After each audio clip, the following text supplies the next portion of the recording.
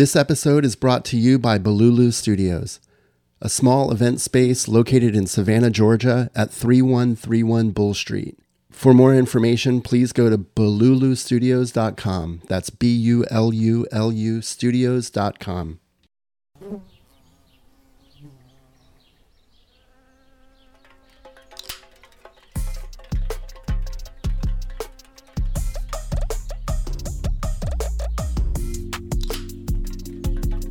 Hi, hello, this is Kevin. Thank you for listening to The 10 Frame. In this episode, Kelly and I talked with Krista Jones, an artist who primarily works with paint and is currently based in Atlanta, Georgia. She talks about concepts that underpin several of her paintings, and we also learn about her work that she is displaying at the Gathered 6 group exhibition. This is currently on view at the Museum of Contemporary Art in Atlanta, Georgia until January 13th of 2024. For more information about this exhibition, visit mocaga.org. If you would like to learn more about my own work, follow me on Instagram at KevinWillPaint. And last but not least, you can find Kelly on Instagram at Kelly K. Thompson Art. I hope that you enjoy the show. Let's jump in. Okay. First thing we like to ask is if you could just let people know where they can find you. Well, there's a couple ways. I'm on most of the social media. You can check me out on Jonesy Art ATL on Instagram. And then also jonesyartatl.com is my website. I usually keep that pretty updated. I have events listed there. I have kind of a blog where sometimes I'll post new things that are happening or things that are happening. So those are the two best. Right on. So what is happening right now? I know you have some work at Gathered, correct? I do. I do have a piece in the Gathered 6 exhibition up at MOCA GA, so the Museum of Contemporary Art of Georgia. This particular piece, Rising, is also a part of a body of work that I just started maybe about a year ago, give or take, year and a half ago, something like that. I mean, it's been evolving even before that, but I had a solo exhibition up at the Hudgens Center for Art and Learning back in May, and Rising was a part of that exhibition as well. So it's nice to see it in a new space amongst some other amazing artists, including Kevin here, who is on the other end of this. Right. So with that, I have that open. That's open until January 13th, and they just did a little virtual tour kind of walkthrough too for anybody that can't be present to see that exhibition. So on my social media, I just kind of sent that link out to you for anybody that wants to see the exhibition but can't be there in person. When is that? Is that a link that people can just go to? Is it a recorded video, or is it going to be a live thing? Well, It's like so sometimes there's like virtual tours that real estate companies use to show their house. Well, MOCA GA created that similar environment on their website. And when you click on somebody's artwork, like Krista's work, it'll show her maybe website or what the piece is about or stuff like that. I think it has the exact description that's printed out next to each one of our works. Mm-hmm. So that way it'll have like a very brief bio and whatever the artist actually wanted to pair with the artwork as far as their statement goes. It's done really and a nice. little bit about I went to it last night. It's really good the way they formatted it. Yeah, that's good for me because I want to go and see it in person, but I'm not sure if I'll be able to. So that's going to be a good link for me. Check out everything. Yeah, and I also have a virtual tour of my exhibition that was at the Hudgens Center in the Fowler Gallery. So that was one of the things that I have on my website too, Nice. Cool. under solo exhibition. So even though the exhibition is no longer there and can no longer be seen, you can still actually step into the space virtually and see how it was positioned and stuff like that. I mean, I think the way that MOCA did theirs, I really like that you can click on the piece and then kind of it zooms in and it shows you a really clear photograph of the painting or the installation or whatever it is. I wish I had done that with mine, but it's nice that that's in the current exhibition. So the piece that you have currently at MOCA. Can you talk a little bit about it? It's a framed canvas, I think, right? It's oil or acrylic. It's Not actually not well, framed, it's stretched, I think. stretched, yes. So it's a rather large canvas, 6 feet by 5 feet, so 72 inches by 60 inches. It actually is meant to not only be shown like singularly like it is in MoCA, but it also has two other paintings that are of the same size that it can be viewed with side by side. So all three of them in kind of a non-traditional triptych. And the reason I say that is each one of them can stand on their own, but they also can live together in conversation with each other. And so in my solo and I do this a lot with my work, actually. I like the idea of creating pieces that can be in conversation with other works that I have, and sometimes even other works that are not mine. So the MOCA GA exhibition, this was not planned, but the way that they curated the show, they put my piece right next to a fellow artist and a friend of mine, Grace Kisa, and she has an installation next to it called Journeying. And the two pieces really talk to each other really well in that space. Just the visual images of the two pieces, I think, are in conversation with each other. So a little bit about, I guess, Rising, that's the name of the piece. I feel like it's a good example of kind of all the elements that I'm trying to put into this new body of work, which my solo exhibition was actually called Patchwork, and it's kind of the umbrella term of what I'm doing with this new body of work. So it's not only a patchwork of lived experiences, glimpses of things that we, see in our human experience, but it's a body of work that's helped me to kind of cathartically process through things that have been occurring, especially in real time. So while I was working on this body of work in my solo exhibition to kind of debut it, I guess, there was a lot going on in my personal world. My mother's health was declining. She passed away, and I finished the exhibition right after that. So it's kind of, thank you.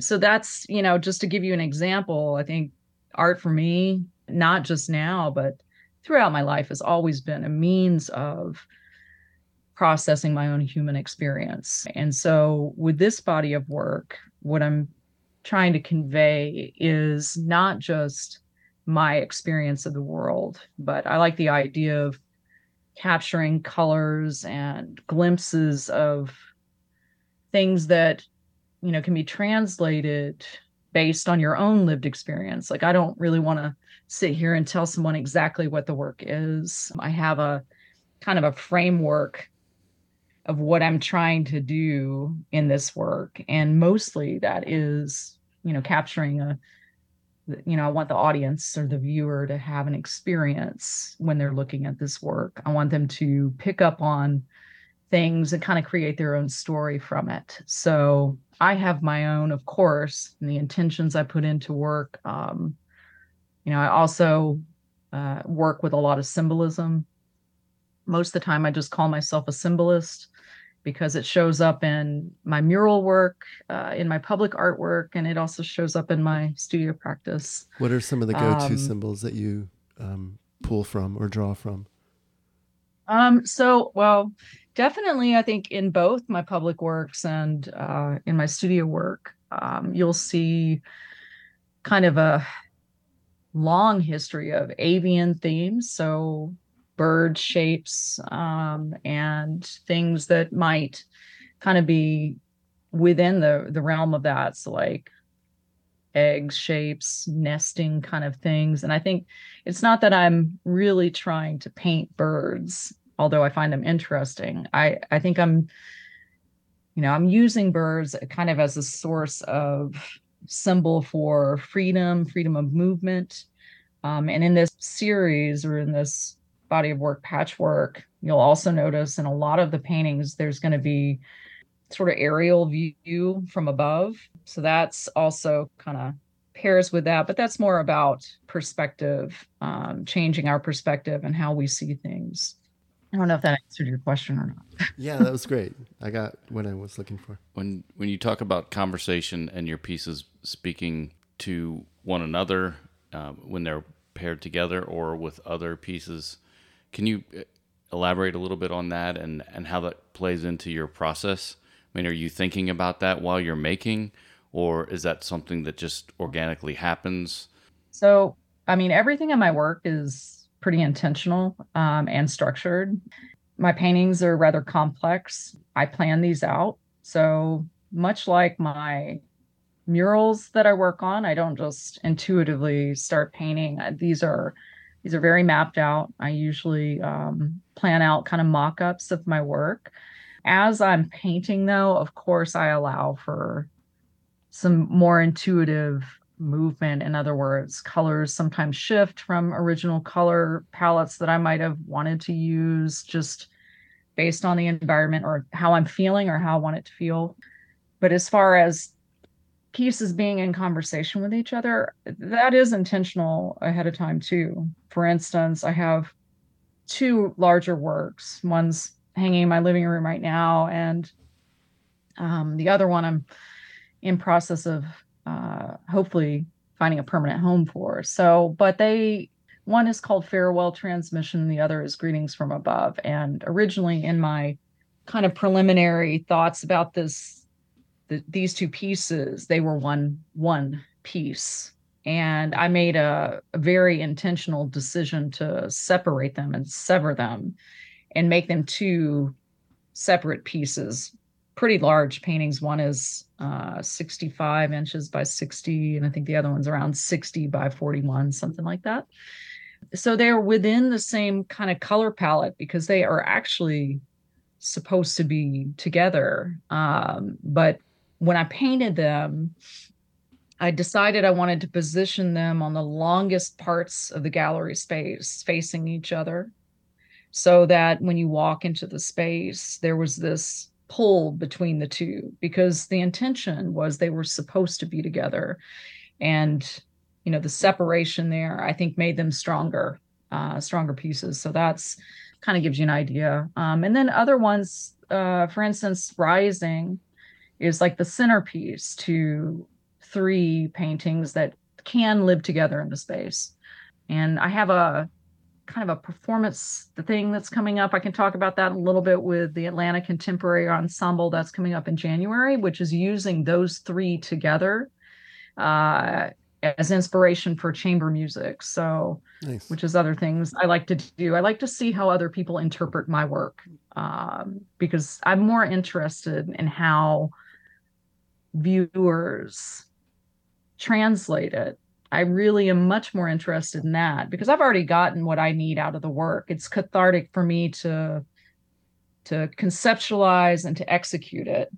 But on the other side of that, I think it's so much more expansive to see how other people are connected with the work. And through that connection, I'm connected to them, whether I'm there standing with the work, talking to them or not. And that's kind of at the root of my work. It's about collective human experience and how we are all connected. So yes, I can almost visualize that, where there are paintings on either side of a gallery where you started them together and then separated them, but they're in conversation. Oh, I was just going to say what I found interesting about, this ongoing body of work. This is something that I'll continue to explore. And I feel like it's rolling over into not just two-dimensional works, but installations and sculptural pieces too. So, and it translates well in those kinds of ways as well. But I think it felt very successful to me when I started to speak to other people, not just other artists, but also other artists that have very different cultural backgrounds from me, and that have grown up and worked in different countries. Some of the things that they were seeing in some of the work and their stories that they were sharing with me and what it made them remember about their own life without asking them, mind you. So this as soon as this started happening, I realized that the work was successful and it was doing what I wanted it to do, and that was to help people be reflective and to give them a space to kind of spend some time with. I want my work I want someone to be able to sit with it for a while. I was gonna, I guess, take the opposite approach to the conversation, and I'm only saying it because it's fresh on my mind. On my way over here, I was listening to a podcast with Rick Rubin, and he was saying, he was referencing his latest book, and he was saying that once he doesn't care at all about the person that receives his work. He's only concerned. He said something about, like, I'm paraphrasing, but he is only concerned about making the work the best that he possibly can, and then his job is over. Like, he doesn't have anything else, and it's not his problem if they don't like it or if they don't appreciate it or anything. I straddle both. I can definitely see what he's saying, but also, I mean, I want to know what people are thinking sometimes. I think so. So in response to that, because I love his perspective on the world, and I really love his writing as well. And with the work that I'm doing right now, I would say it's the most freeing work that I've probably ever created, because I'm actually not concerned about how it's received. In other words, once I've created it, I don't need someone to, like, receive it the way what I put in it. People are free to, like, take from their own experience whatever they see in the work, I guess. So if that makes sense. Yeah, definitely. Now, I'm interested in hearing what people have to say, but it doesn't change whether it's successful or not to me. You know what I mean? Definitely, So some people may not. That's okay. It would be exhausting if I tried to be likable to everybody on the planet. That's an impossible feat. So it's a weird world that we live in as artists, and even, as a musician, because we have to. I mean, we don't have to, I guess, but it's nice to make money, and it's nice for people to consume our whatever we're making. So I think yeah, go ahead. Sorry. I'm just trying to say something that, I mean, as much as I do it for myself, my art for myself, I'm at the crossroads where I want to make money from my work. So I also want people to appreciate it to a level that they'll buy it, I think there's both of those things. Yeah. Artists, you try to separate yourself from the other side. I'm interested in what other people what other people think about it. Not that I don't think the success of a piece is hinged upon what other people think. I think the aesthetics. I think it's successful if you get out of it what you need. Mm-hmm. If that, to me, that's a successful piece. However, as an artist, you're putting something of yourself out there, so there's a little vulnerability there, whether you say there isn't or not. I think there's kind of baked in something there that you need a little bit of acceptance, or that piece needs to connect at some level with some person if you want to sell it. It is a commodity in some way.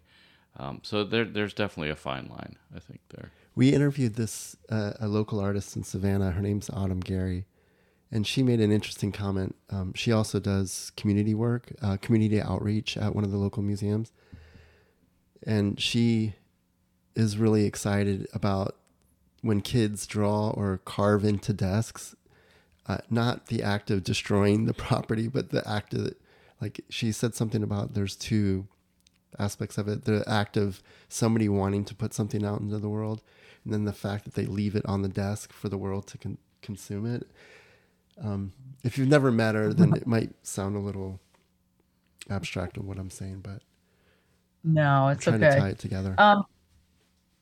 I think I just want to speak on the that word success real quick, as far as, it's paired with whether a piece of art or show or whatever it is successful. So for me, success looks like several different things. One, it's successful already because I've had my cathartic process through making the work. And so, with that being said, just even creating it and putting it out in the world, I think is a success because there's so many people out there that don't even get to that point. So, I feel successful in that way. And when I was talking about how people receive it, or, if they can draw from their own lived experience, that to me is the intention of creating the work was successful. So, whether the work is successful or not, I think it is going to be different depending on what your needs are, depending on, of course, I'm a full-time artist. This is how I, pay my mortgage. But it's not just one thing that I do as an artist. That's the thing. It's like I do a lot of things in the artistic realm, in the art industry. So, I don't necessarily think it can just be one thing. And also, I might be bored with that. So, Yeah, that's a great way to put it. And I think that's also a good segue for us, too, to talk about some of the other things that you are doing in the artistic realm. And you talked about pairing some work with music. And I'd also like to talk, too, about your mural work, because I know there's some of that, too, and it's kind of public-facing thing. So either one or however you want to segue that, I really like the idea of, the different types of artistic expression where you have visual art with music. How did that come about? Well, so that, I'm a musician first, let's get that out there. What do you do? I didn't know that about you. Tell me more. So I'm a vocalist and a drummer, but I'm a drummer without drums right now. You're talking but to I was two in the drummers right here, too. So, since I was like 14, and I was in the experimental noise scene here in Atlanta for a number of years. And so I used to play out in public and on stages and get paid to be a musician and stuff like that. What kind of drums Now, did you have? Was it set or? my very first drum set was a Ludwig drum set with Zildjian cymbals back in the That's what I had. 80s. And I was taking, it's kind of like a history story on me. But I was 14. I was taking drum lessons when I lived in Hawaii, and I was practicing at home, just like on whatever I could practice on, because I didn't have a drum set. And I asked my dad, I said, "Hey, can I get a drum set?" And he said, "Well, if you want one, you're going to have to go work for it." He's like, "And I'll sign off on something so you can go get a job." So that's what I did. I went and got a job at 14 years old and worked at Burger King just long enough to earn enough money to get my drum set. And then I quit. And I swore to myself I would never work in food or this, fast food ever again. And I haven't. So, but that was the start of that. So, and I had a DW set for a while. I had a Gretsch set for a while. Is that what you but used it's been enough in the instrumental music that you were doing? Is that you used a drum set, or did you use electronic equipment? I used whatever I could find. Yeah. So I also am a drummer that's had more guitars than I can count. I only have a couple right now. And I do some digital music type stuff. A lot of my promo videos that you see for my mural work, it's music that I've done.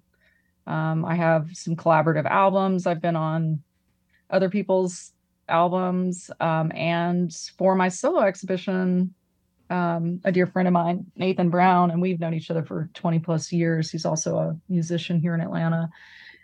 He came to my exhibition and basically did a music interpretation of the works while the opening was happening, and did that live. And we were working together to piece those together with the artwork, and create like some sort of book, basically. So that's one thing that I'm doing. The Atlanta Contemporary Ensemble, I'll segue into that. Yeah. How about that, since we're talking about music? I honestly, I don't see music and visual art different.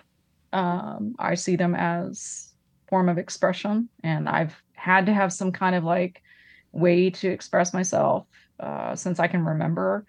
And so it just looks different sometimes. Sometimes it's music, sometimes it's art, sometimes it's murals, sometimes it's writing. It just really it's changed. I've just put most of my focus on visual art in the last 8 years because I quit my design job and decided to commit to this full time. So, and that's where all of my energy has been funneled is into visual art.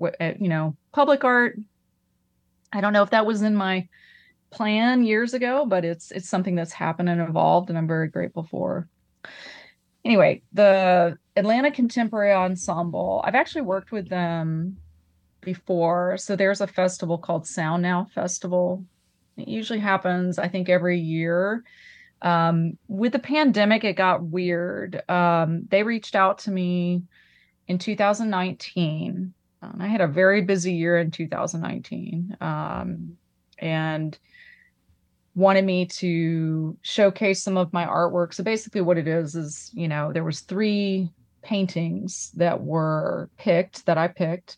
And then they put out a call for compositions, like contemporary chamber music compositions that, and were inspired by my artwork. And so then we selected the 3 pieces.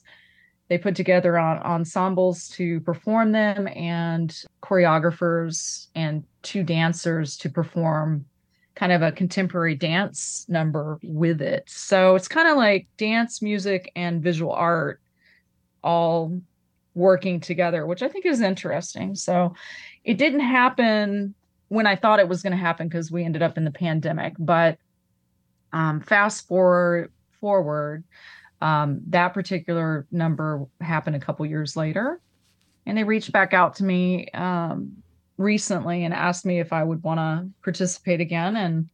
And I chose Rising, which is at MOCA GA right now. And also its 2 sibling pieces, Chimera and In Thirds. And so that's what this performance will be based on. So, and that happens January 28th at Core Dance Indicator. So the foundation of this performance or this collaboration is the visual art, correct? So the music is kind of an extrapolation of that. I was going to say that if that's the case, to me, I love that idea because usually it's the other way around. A lot of visual artists, and we want to talk about this a little bit too, create to music. A lot of artists will say, well, this was inspired while I was listening to this piece of music, but rarely or less often to me that you find it the other way around. When they reached out about this, I was immediately on board because I like the idea of seeing how visual art is interpreted by others in general, but like also through music and dance. So that was I guess it aligns with what this body of work is doing. Also, this new body of work that I'm working on. It's just a different way to do it. So, yeah. Yeah, we need more of that.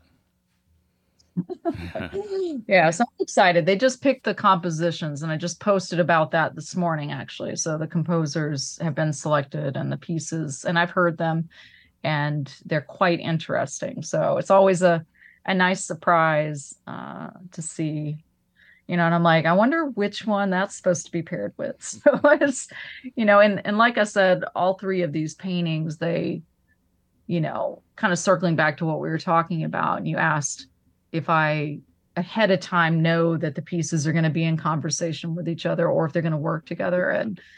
And yes, I do. So with these 3, I have a relatively small studio. It's in my home. And people are always surprised by that because my work is pretty large, and I don't have a space where I can work on 3 6-foot canvases at the same time. So I work on these singularly, and which adds more complexity to making things work together.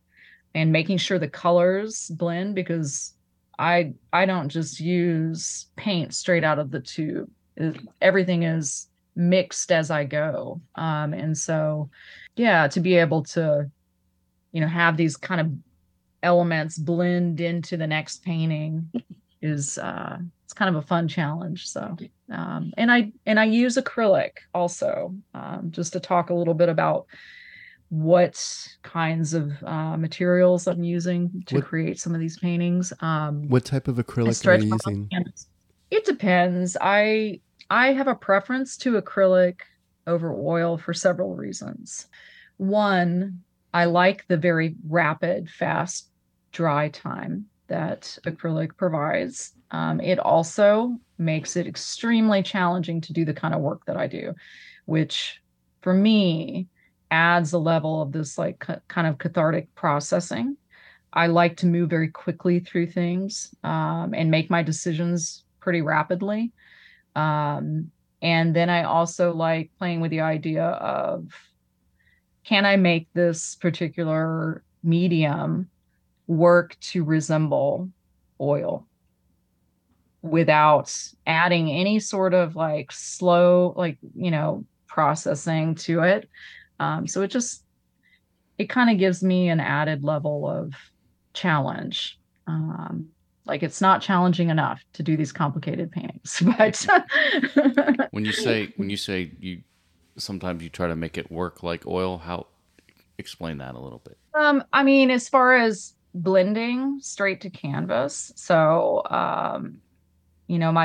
as far as like some of the blends and so forth, the smoothness of it, I feel like in some of my paintings resembles oil work more than it would acrylic. And then also too, some transparency work that I do with some of my canvases as well. So these are very layered a lot of times, not just visually complex with a lot of information, but also I kind of in my history, like before, there was a pretty hard time in my life where I couldn't really afford canvas. I couldn't afford supplies. I used whatever I could to create, because for me, art was just a way to process life and get these feelings out. And it still is to a degree. Just now I can afford to, buy and stretch my own canvases and so forth. But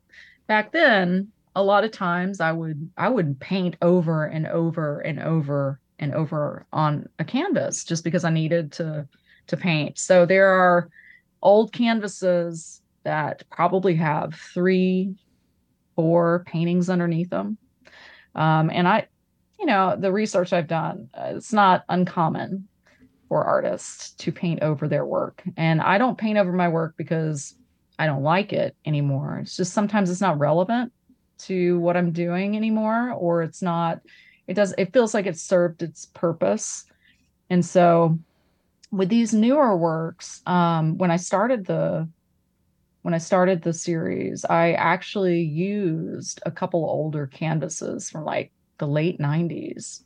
And when I was trying to figure out what this body of work was, before I kind of had a very solid understanding of what I wanted to do, some of the earlier pieces are on top of older works, because I was thinking, how do I combine kind of this old self and new self, and older experiences and newer experiences, and how do I blend these things together?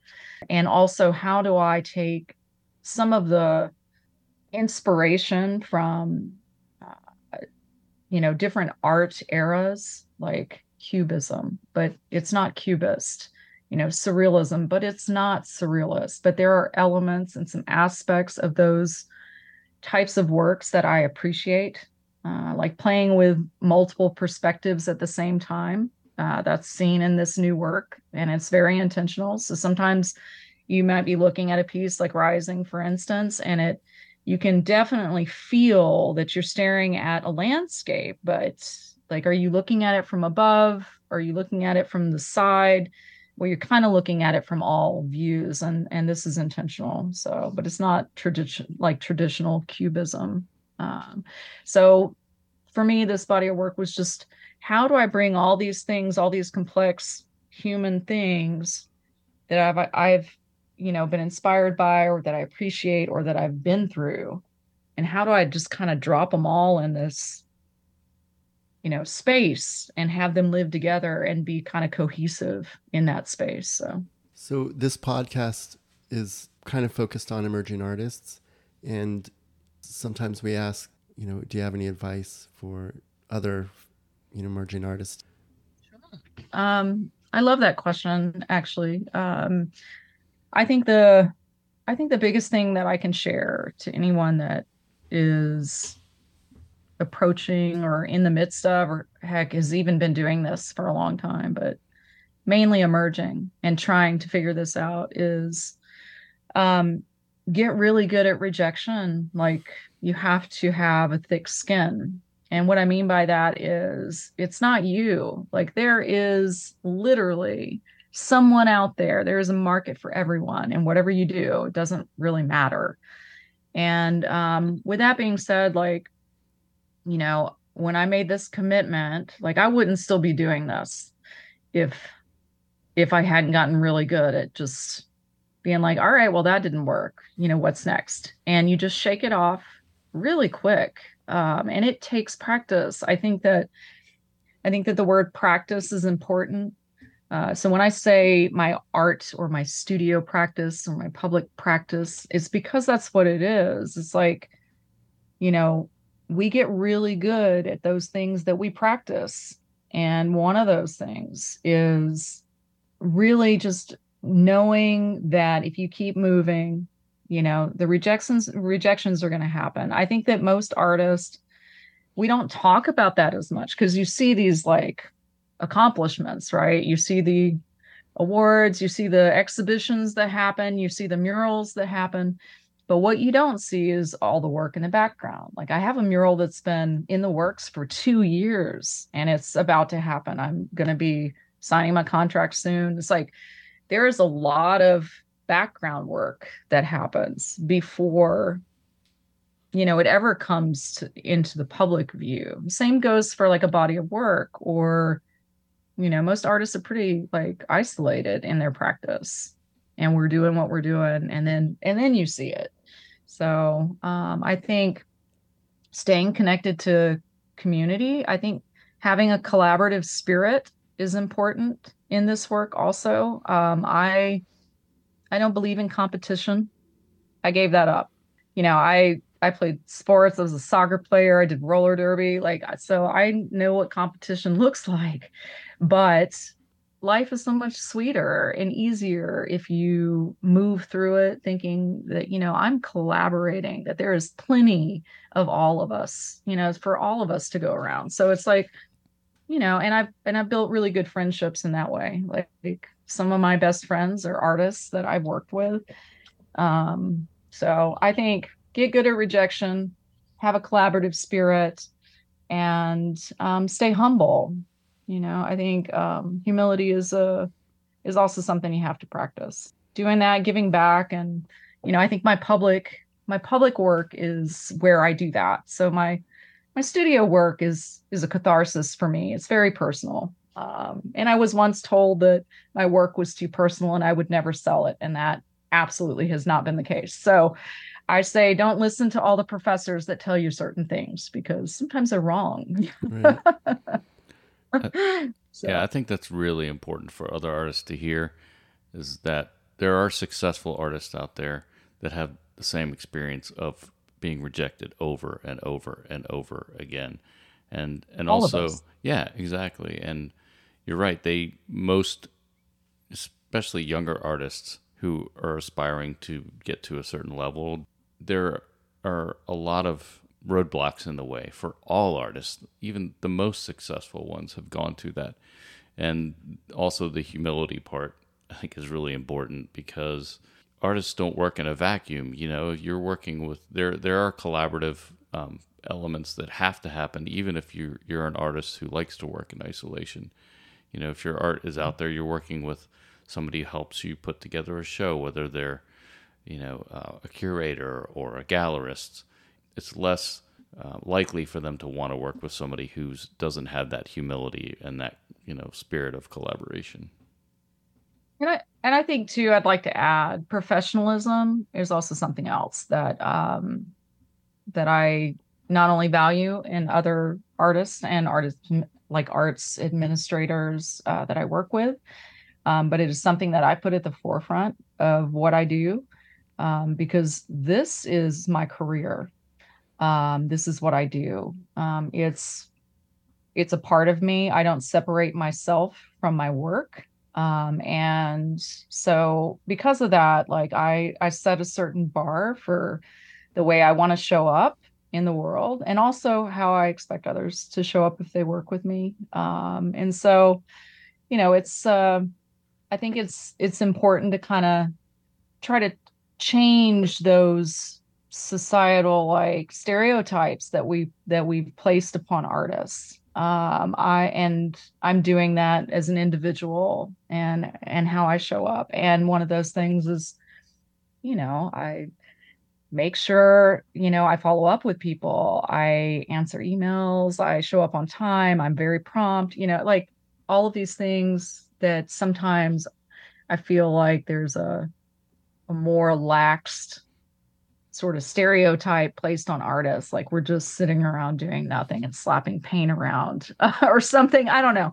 Maybe it's changing, but I still like showing up in a way. And that also probably comes a little bit from some of my corporate background. I mean, I was a designer for 13 years. I worked in the newspaper industry, very high paced, deadline oriented business, and worked in sales. And so all of those things, that's another thing too.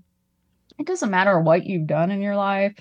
I think that at any point we can pivot and change what we do. So this is another suggestion to anyone that's really trying to get into this.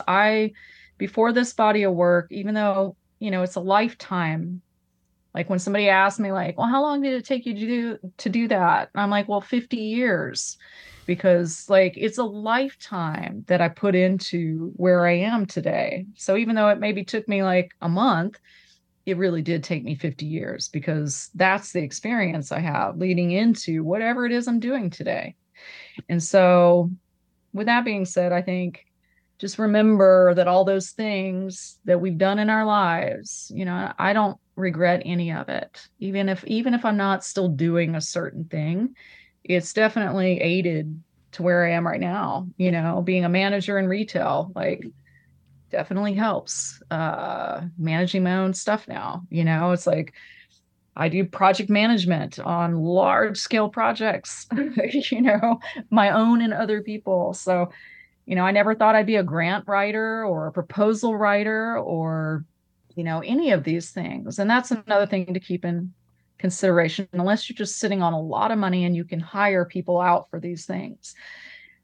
Deciding to be a full-time artist is, it is not the easy like choice. I did not pick the easy choice, but it was the right one. So I think that's a great way to end the show. I think that you wrapped that up very nicely, and there's a lot of good information for artists out there, not just emerging artists, but people who are doing this on a daily basis to unpack. And I'm one of those. So I'm going to come back and listen to this a couple of times and get some of that info. But before we go, there's one question we like to ask all artists. In your practice, and we talked about music, what is the environment like in your studio while you're making? Do you have music playing? If so, always. If so, what do you like to listen to? What's current? What are you listening to now with this body of work? It changes. I think I listen to so much music all the time. I would say like 80% of my day, there's music going on, and the other 20% it's in my head. So, I think that it depends on my mood. So it's not necessarily the work that drives what I listen to, and the work or the music doesn't necessarily drive what I'm working on. I think they're often separate things, but I like to have music going. So, I mean, it could be anything from something heavy like Tool one day, to Radiohead, to the Talking Heads. I could be listening to PJ Harvey. I mean, it just really depends. I might be listening to something that's much more instrumental. And you've caught me in an in-between. I'm working on things leading up to a very large mural project. So I'm kind of on pause right now in the studio while I'm working on administrative stuff for this mural project. So I probably haven't been listening to as much music right now than I would be otherwise. Gotcha. Well, I'm a child of the 80s, and I heard a little bit of reference to some 80s in there, so I like it. All right, Krista, well, thank you very much. We appreciate your time, and it's been very informative. We hope to run into you in person. I know Kevin probably will while you guys are maybe at the closing reception. I hope to make it up to see your work in person. If not, it will definitely be the virtual tour for me. So. Awesome. Thank you. I appreciate you guys having me on today. Yeah, thank you for your time. All right, you too. Bye-bye. Bye.